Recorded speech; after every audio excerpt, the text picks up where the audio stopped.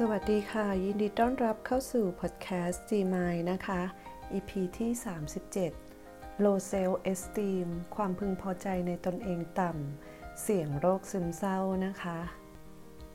สำหรับใครนะคะที่กำลังรู้สึกไม่ดีกับตัวเองไม่ชอบตัวเองมักโทษตัวเองหรือตำหนิตัวเองอยู่เสมอนะคะที่จะชวนเพื่อนๆมาเช็คตัวเองกันค่ะว่าเรามีความพึงพอใจในตัวเองต่ำหรือเปล่านะคะเพราะว่าส่วนใหญ่คนที่มีความพึงพอใจในตัวเองต่ำนะคะก็จะมีลักษณะดังต่อไปนี้นะคะคือเป็นคนที่มีความรู้สึกอ่อนไหวง่ายนะคะไวต่อคำวิพากษ์วิจารณ์ของผู้อื่นและมักจะโทษตัวเองอยู่เสมอนะคะจิตตกง่ายเศร้าเสียใจได้ง่ายเรียกได้ว่ามีความอ่อนไหวทางอารมณ์ค่ะแล้วก็อาจจะเป็นเรื่องเล็กๆน้อยๆนะคะก็สามารถที่จะทำให้เรา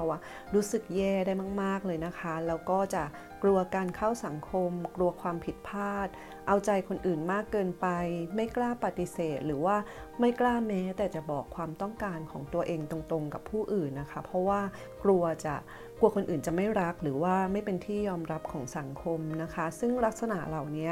เป็นลักษณะของคนที่มีความพึงพอใจในตัวเองต่ำหรือ low self esteem นะคะ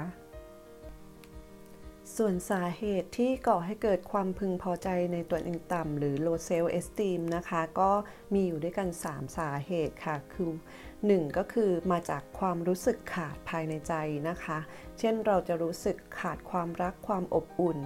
ข้างในลึกๆเราจะโหยหาความรักความอบอุ่นจากผู้อื่น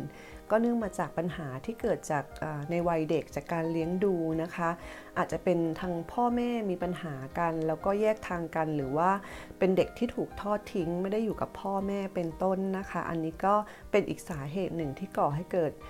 ความพึงพอใจในตัวเองต่ำได้นะคะสาเหตุที่2ก็คือ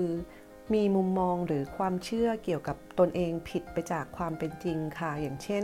เรามักจะเชื่อว่าตัวเองไม่เก่งพอไม่ดีพอหรือไม่คู่ควรที่จะได้รับความรักอะไรแบบนี้ค่ะอาจจะเป็นเพราะว่าประสบการณ์ในวัยเด็กของเรานะคะจะมีคนที่เป็นผู้ใหญ่หรือใครก็ตามเคยพูดกับเราไว้จนเคยตำหนิเราหรือว่าเราแบบนี้ค่ะจนเราเสียความรู้สึกมั่นใจไปแล้วก็เราจะรู้สึกกลัวไม่กล้าแสดงออกไปเลยแบบนี้ค่ะมันก็เป็นอีกสาเหตุหนึ่งนะคะสาเหตุที่3นะคะก็คือมีความคาดหวังต่อตัวเองสูงมากเกินความเป็นจริงค่ะเมื่อทำสิ่งใดสิ่งหนึ่งไม่ได้ตามความคาดหวังของตัวเองเพราะกดดันตัวเองจนเกินไปเนี่ยค่ะมันจึงทำให้เรารู้สึกผิดหวังมากๆแล้วก็จะทำให้เรารู้สึกไม่ดีต่อตัวเราเองเพราะว่าเราทำไม่สำเร็จแต่ว่าจริงๆแล้วเป็นเพราะว่าเราคาดหวังกับตัวเองหรือว่าคาดหวังกับสิ่งหนึ่งที่เราจะทำสูงเกินความเป็นจริงนะคะมันก็ทำให้เรารู้สึกมีความพึงพอใจในตัวเองต่ำได้นะคะอันนี้คือ3สาเหตุนะคะสำหรับใครที่ฟังมาถึงตรงนี้แล้วรู้สึกว่าตัวเองเข้าข่ายมากเลยนะคะก็ไม่ต้องกังวลไปนะคะเพราะว่าจีเองจีก็เคยเป็นคนที่มี low self esteem หรือว่ามีความพึงพอใจในตัวเองต่ำมากเลยนะคะต่ำจน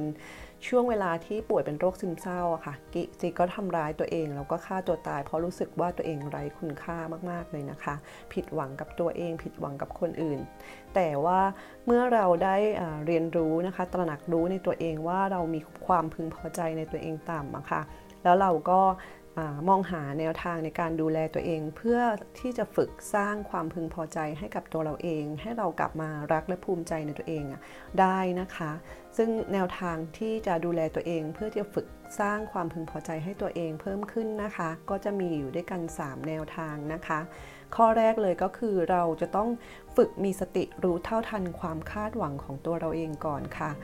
ถ้าเกิดเราตระหนักรู้ตรงนี้นะคะว่าเราคาดหวังสูงเกินความเป็นจริงไปเราก็ลดระดับความคาดหวังของตัวเราเองลงมาบ้างนะคะแล้วก็เวลาเราทำอะไรเนี่ยก็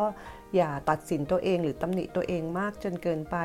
ก็คือสามารถที่จะยืดหยุ่นให้ตัวเองบ้างนะคะเพราะว่าถ้าเราตึงเกินไปหรือเราต้องทำอะไรแบบเป๊ะๆตลอดแบบนี้ค่ะมันก็จะทำให้เรารู้สึกว่าเราทำไม่ได้อย่างที่เราหวังเราไม่ดีพออะไรแบบนี้มันก็จะเป็นแบบนั้นแต่ถ้าเราตระหนักรู้ถึงความคาดหวังของตัวเราเองปุ๊บเนี่ยแล้วเรารู้ว่าอันนี้มันมากเกินไปนะแล้วเราสามารถที่จะลดระดับลงมาแล้วก็สามารถที่จะยืดหยุ่นให้กับตัวเองได้ค่ะ แล้วก็ไม่ตัดสินตัวเองตำหนิตัวเองจนเกินไปฝึกชื่นชมตัวเราเองบ้างอย่างเงี้ยค่ะมันก็จะสามารถทำให้เราค่ะรับมือกับความพึงพอใจในตัวเองต่ำของเราที่เคยมีเป็นการเพิ่มขึ้นได้นะคะอันนี้ก็คือวิธีการที่1นะคะสำหรับวิธีการที่2ก็คือเราต้องฝึกที่จะรักและเมตตาต่อตัวเองให้เป็นค่ะเพราะว่าเวลาที่เรามีความพึงพอใจในตัวเองต่ำเนี่ยเราก็จะมองเห็นแต่ด้านแย่ๆของตัวเราเองใช่ไหมคะเราก็จะกดดันตัวเราเองคาดหวังกับตัวเราเองแต่ถ้าหากเรารู้จักที่จะรักเมตตาตัวเองแล้วก็มองหาโฟกัสในด้านดีของตัวเองบ้างอะค่ะโดยเฉพาะช่วงเวลาที่เรารู้สึกแย่กับตัวเราเองมากๆเนี่ยค่ะมันจะสามารถทำให้เรามองเห็นคุณค่าที่แท้จริงของตัวเราเองได้นะคะวิธีการที่จีฝึกก็คือการที่จีได้เขียนข้อดีของตัวเองออกมานะคะจุดแข็งหรือสิ่งที่เราเคยภูมิใจตั้งแต่เด็กจนโตตั้งแต่จำความได้เลยนะคะเขียนแล้วก็อ่านตอกย้ำตัวเองนะคะว่าเรามีข้อดีมากมายขนาดไหนเพราะว่าเวลาที่เราป่วยเป็นโรคซึมเศร้าหรือเวลาที่เรา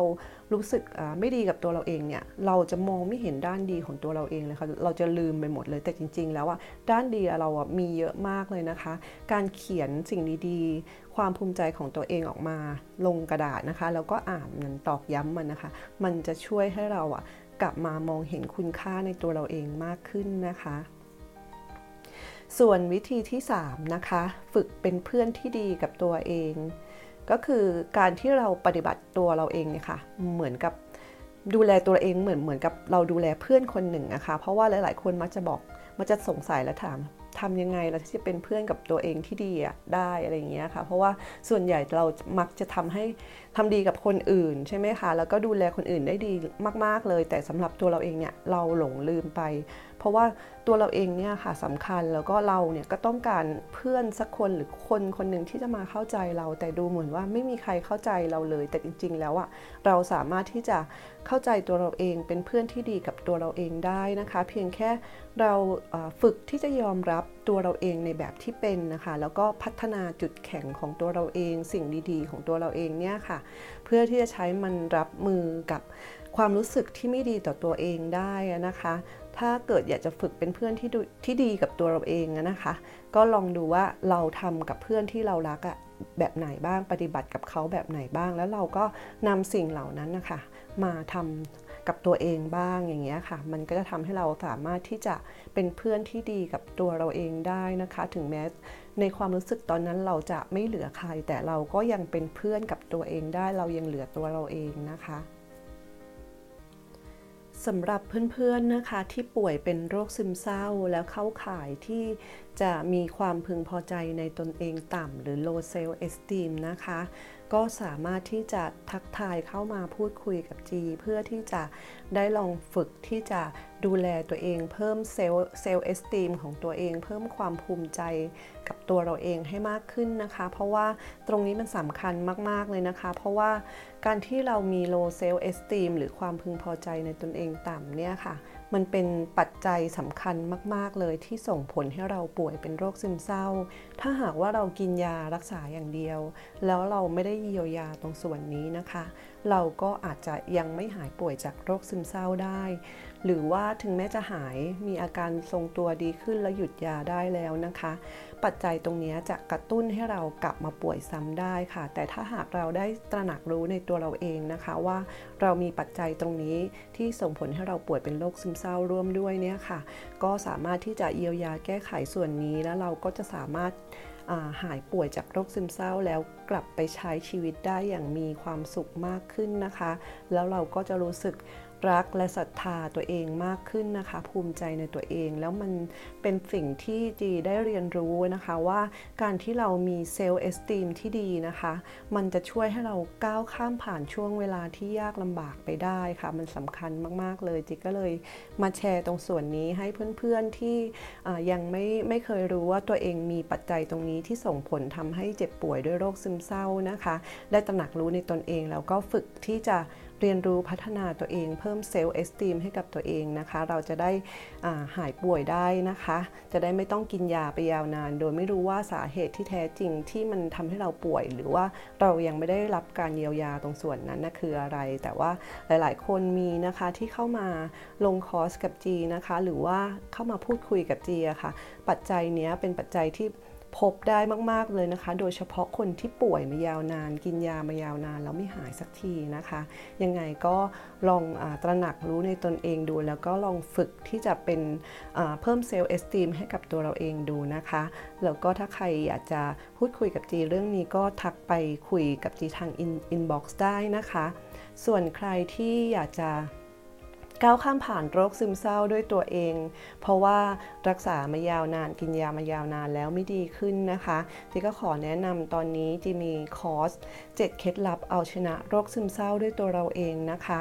พร้อมอีบุ๊กแล้วก็จีจะมีโปรโมชั่นช่วงส่งท้ายปีเก่าต้อนรับปีใหม่นี้นะคะหลายๆโปรโมชั่นก็เป็นการช่วยให้เพื่อนๆนะคะได้เรียนรู้เพื่อที่จะก้าวข้ามผ่านโรคซึมเศร้าของตัวเองไปในส่วนที่คุณหมอและนักจิตไม่สามารถที่จะเข้าถึงใจเราได้นะคะจีก็ได้ซัพพอร์ตตรงส่วนนี้ไว้เพื่อที่จะทำให้การรักษาบำบัดของเพื่อนๆนะคะมีประสิทธิภาพมากขึ้นถ้าใครสนใจก็สามารถเข้าไปดูโปรโมชั่นตอนนี้ที่เพจเยียวยารักษาใจ Heal Your Mind by GG ได้นะคะสำหรับวันนี้ก็ต้องขอลาไปก่อนกลับมาพบกันใหม่คราวหน้านะคะสวัสดีค่ะ